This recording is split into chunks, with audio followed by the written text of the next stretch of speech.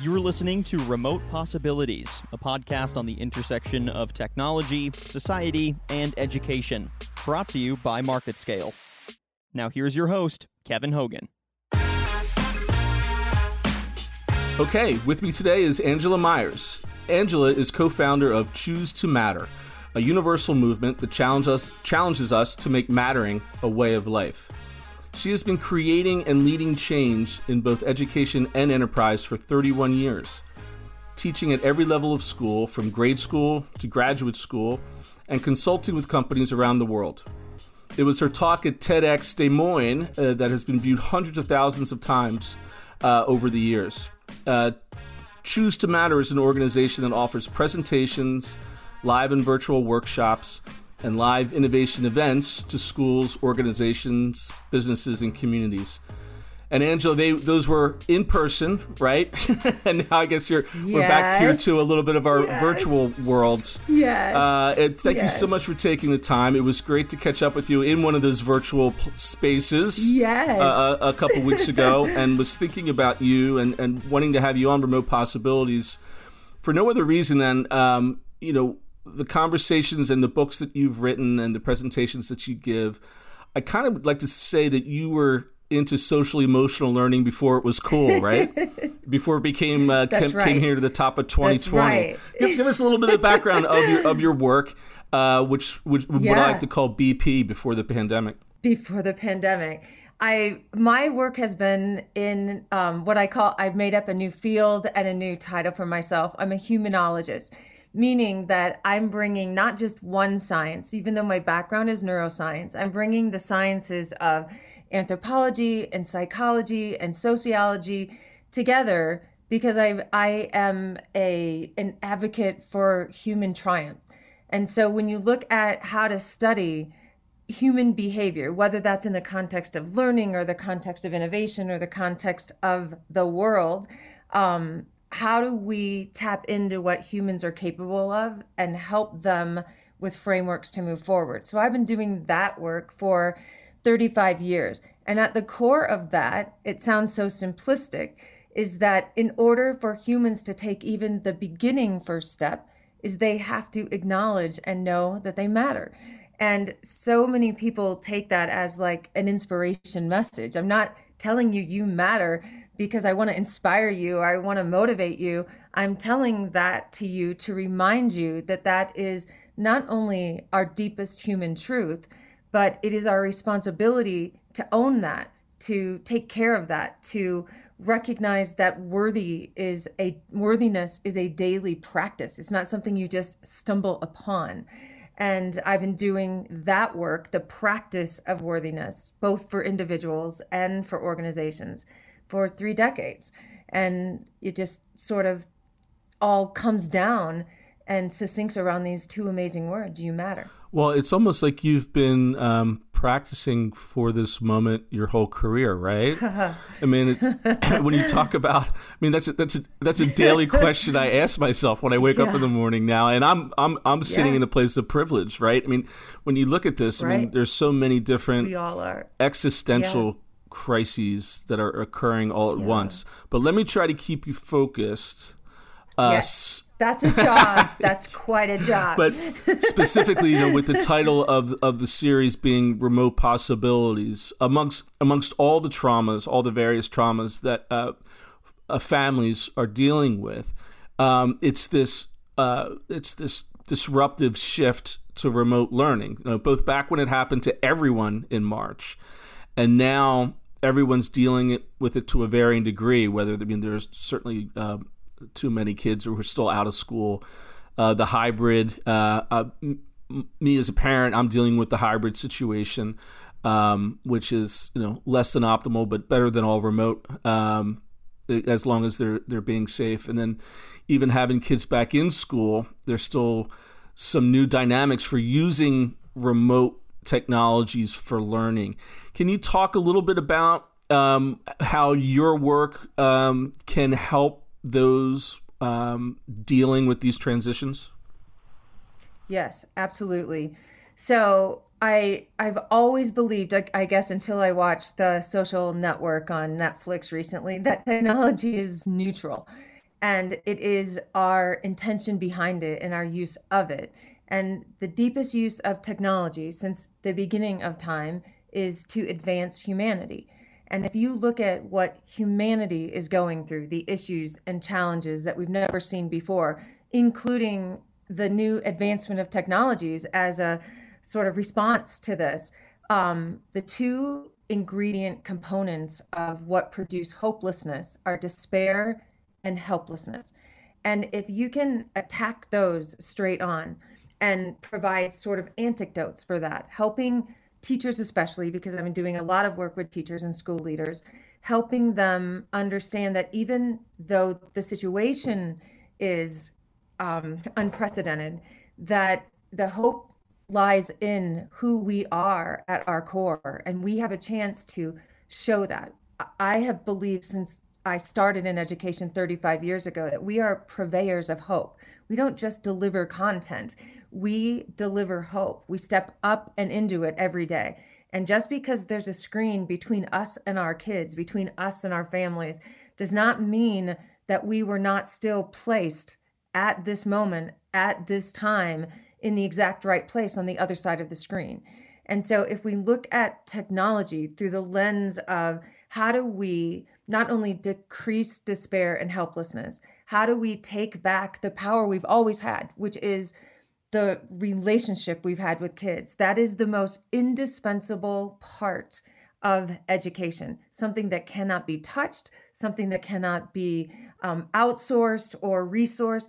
It is our linchpin, our relationship with our kids. So how do we then take that into a virtual space? And that's really what I've been honing down on, like connection before content. And how do we increase intimacy? And what are the new evolutions in the tools, from breakout rooms to integrations with other platforms like Mural and Google Slides and all of that? How do we take this moment to reinforce to kids that we are still there, that we are showing up every day hopeful and fierce and brave, and that we are going to get through this together?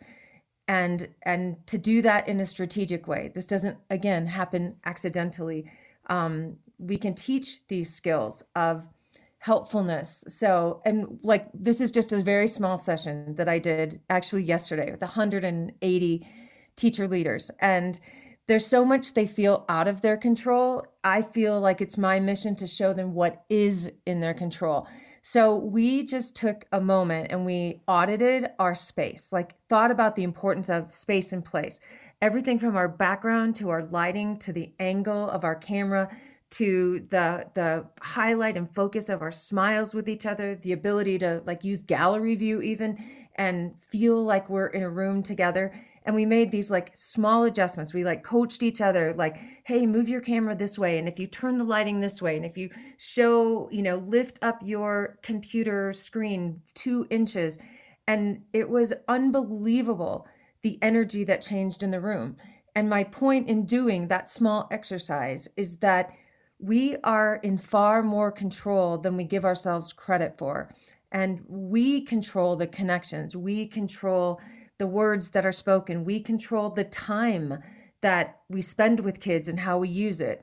And when you recognize that those moves that we make, those conscious moves that we make, are not only just small adjustments, have profound impact and give us hope, then you really start seeing the needle move out of hopelessness into hopefulness.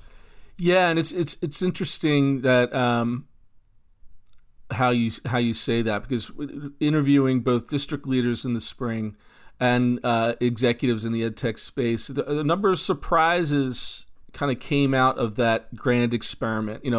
A lot of people have looked back on it and seen it as a complete failure. Some of the districts that I've spoken to consider the fact that they just got the kids connected at all and gave them a sense of safety and closeness was a success. And that was all you could do. Forget about COVID slide, right? Forget about your state standards. Forget about having to... Forget about assessments and being, like, what is that called, where the principal comes in and analyzes what the teacher's doing? What are the professional development, yes. Yeah.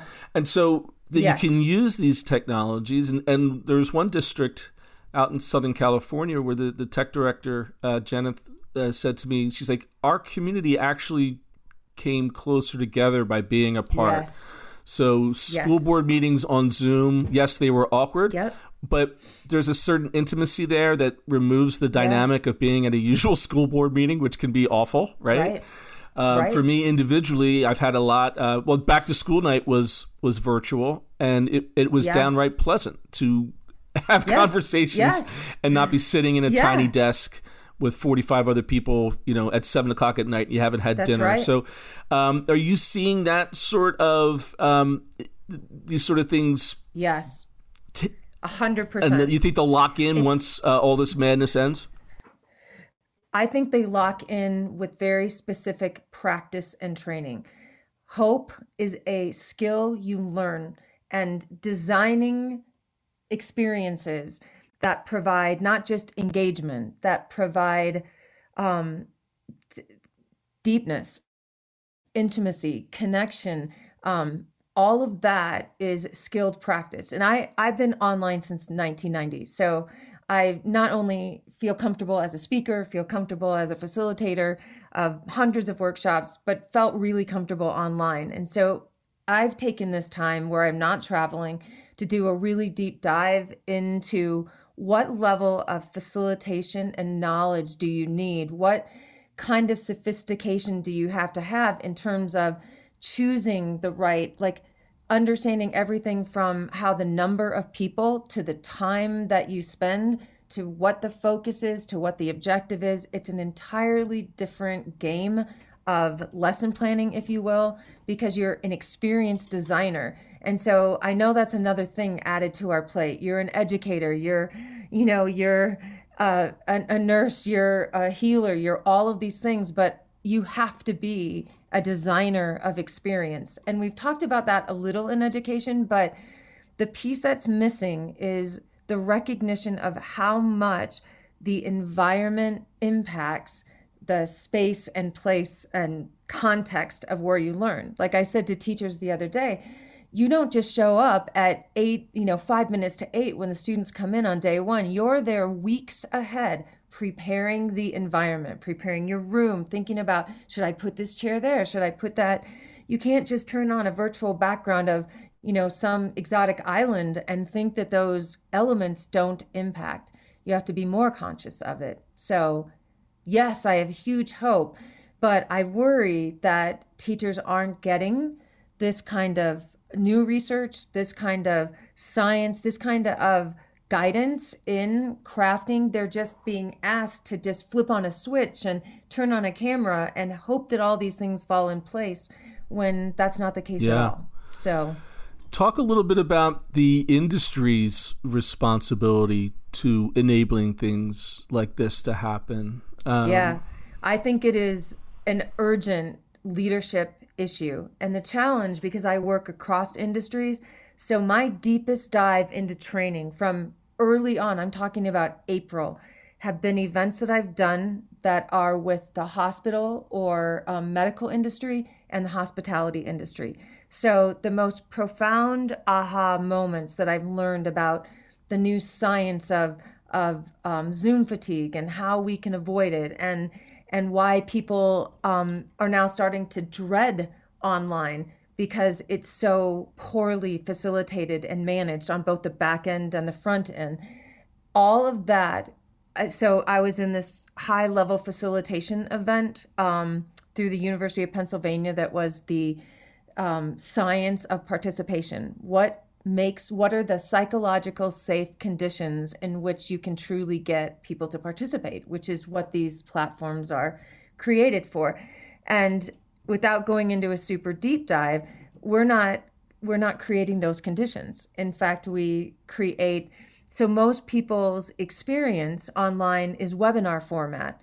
Well, you cannot demand participation, or you can't access and maximize the tools like the whiteboard or annotation or the self-organizing breakout rooms or all the new Zap apps that have been created unless you understand how to design for participation. So it's a whole different skill set is my point. I'm not blaming teachers. I'm not blaming schools, but I have found it interesting in all of this study and all of these trainings that I've been the only educator represented. And that if you think about, if you believed your industry rests on people's experience, and I do believe that, then this should be your absolute number one priority beyond physical safety. Yeah. How do you create psychological safe spaces to get where you need to get with kids? Or they're going to not only hate school, they're going to hate everything virtual, which is the rest of their life. Well, that brings up another point in terms of this being a watershed moment. As you know, I mean, most of my coverage has always been on the K-12 space, some higher ed as well. Yeah. In the past couple of months, I've seen more and more less conversation about those things being distinct, and even corporate training and professional learning. Right. Right. Because really, all at the same time in 2007 with the iPhone, and then with the social media platforms, we're all pretty much the same age when it comes to the emotional maturity of using these platforms. We won't talk about this week, but I mean, that's just like, we are just really in this new place, and your techniques are important, not just for kids in grade school and high school or university, right? I mean, we're talking about a universal learning that needs to go on, even in the professional space. Talk a little bit about that. Absolutely. Well, I think, so one of the slides that I use, if you just type in Zoom, or if you type in like virtual learning or remote learning, and it's everything from is a disaster, is insane, is making me crazy, is making me exhausted, I hate it, I want to go back, I want to just crawl in a hole. And like the most disappointing thing is I want to quit. I can't do this anymore. And it's literally a design issue. Just like learning this isn't necessarily new, but I think we've got this unique, incredible opportunity to unite as individuals and organizations, and the technology can advance that if it's used right. But you don't accidentally discover this. The platforms themselves are changing. So doing an event, I did an event in the same day, one with 100 people and one with 2,000 people. All of those participation, engagement strategies, that I use completely changed because the platforms themselves didn't work.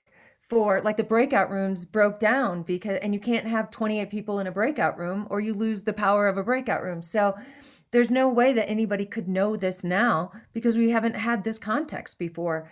So I think it's interesting that organizations, which isn't shocking, are jumping on this, are interested in this, are talking about training because they aren't as tolerant as education of bad training in some respects, or at least at the conference level. I would say at the conference level.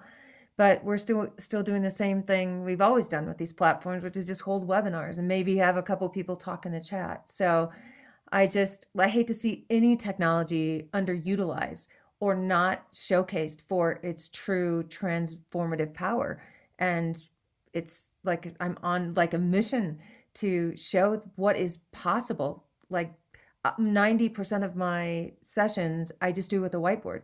I know I don't have this like fancy $1 million Tony Robbins setup in the back, and you speak to people heart to heart. So I think this is a world issue, but I think educators could lead it because we know how to facilitate learning. And so we could be the leaders in it. We shouldn't be the recipients of what, business and industry learned. And then maybe 10 years later, we don't have time like that to waste. Well, and I really like the sentiment that I'm picking up from what you're talking about in terms of we should all just give each other a break, right? I mean, this is essentially the largest beta test in the history of the world. Oh my gosh, yeah. And then there is going to be failure, and there will continue to be failure. I mean, isn't that a great trope in the tech industry? It's like, well, you can't do anything unless you failed 5 times. So educators should give themselves a break because this is a first round with this, and I think we've made a lot of progress. I mean, I do too. I'm so impressed with leaders trying new things, getting out of their comfort zone. So my promise that I make to any, whether I'm talking with 5 people or 5,000 people, is my promise to you is to be fully, absolutely present. I'm bringing my best self to this, and I'm thoughtful about how every interaction impacts you, and I want this to be the best for us. And here's what I need from us, because that's the change. It is not a one-person show. It is, like I say this all the time, but the smartest person in the room is the room. But you've got to activate and prepare and onboard the room to make such contributions, to participate in the level that you're going to be asking them to. And so what I found is people are very forgiving about imperfection. And I'm never, ever promising perfection, because we're learning these tools as they're being made. We're driving the roads as they're being made. But I promise you my full presence and my full respect, and that no matter what we do, you will be seen and you will be heard. And I will not take for granted the value that you have provided in this. And that's a different mindset than coming to the space like, I've got this content to cover. You guys sit back and I'm going to flip through my slides and I'm going to show a really bad video with 2-second delay. And I'm going to not care if you're muted or if you can hear me or if you can see me. Like, I think it's the most humane, it's the opportunity to be most human with each other. And it's beautiful if it's done right. Give me your picture of the best case scenario. I have plenty of worst case scenarios here. I feel like we're living in one right now. But what's the best case scenario in, say, in 5 years, if both the industry and administrations and families embrace these technologies and whatever improvements they make in those technologies? So I think the best case scenario is that we will continue to lead with this kind of courage and vulnerability. Because now, I mean, I have always been human first, but now is the time to lead with our humanity, to grab a hold of that heartbeat inside of us and lead with it. And it is that heart that brought us to the field in the first place. And for some time now, for over a decade, possibly more, we have been fighting to bring our hearts to work every day. And we've been fighting this crazy battle that it's either head or heart, when it's always been an and. But I think that we reclaim what our core strength is. And we bring that to our classrooms, we bring that to our teams, we bring that to our school, connecting on deeper levels than we ever have been before, and regenerating a new vision of what school is, of what education is. I truly believe this is our moment. I really do. And we're never going to get a moment like this again. And whether it came under these circumstances or not, we're here right now. Yeah, exactly. But we're here now. And this is what we were made for. This is what teachers do. This is what we were born to do. So let's do it. Let's show what leading full force with our hearts is like, and scaling hope and scaling courage and scaling love, and then of course scaling learning, which is the result of all that. Well, Angela, in most of these conversations, I've had to cajole some glass half full answers from my guests. You kind of gave me the day off here, because you're so positive and so energetic, and I'm actually feeling pretty good about the situation now. So good. You should charge therapy rates. I will. I believe. But the thing is, I have unwavering belief in teachers, and I have absolute unwavering belief in kids, and watching humans. Sometimes in the worst situations, we see the best of each other that doesn't necessarily come out. And like I always say, genius needs a reason to show up. Well, here it is. Here's our reason. And we need all kinds of genius on this. So I am here to help. And I'm here to remind you that it isn't about the new stuff. It's what you already know. And to bring that fully, and no hiding and no holding it in. And in a really bad time, like, even for me personally, I've actually never been more hopeful, which seems sort of crazy when you think about it. But I just am. Yeah. Well, to finish up, let our listeners know where they can find you if they want to interact more with your positive work. Yeah, if you just type in "You Matter, Angela," you'll get to everything. If you forget my last name, but it just you can reach out on my website. Everything that I have virtually is Angela Myers. So angelamyers.com. If you want to get resources, Angela Myers at Gmail. If you want to reach out on Gmail, every social network is Angela Myers. So definitely reach out, share your stories. Like I love every day spreading a story of just who we are as educators, who we are as leaders. And I know it's hard to get that story to the top because negative wins, but I am fierce in the battle against negative, and there's way too much good and way too much to be proud of, to let those stories overshadow what I see every single day. Absolutely agree. Yeah. Well, Angela, thanks again for your time. Really appreciate it. Thank you, listeners, for tuning in to this latest episode. And I hope you click around and find another episode soon. Yes. Thanks, Kevin. Bye, everybody.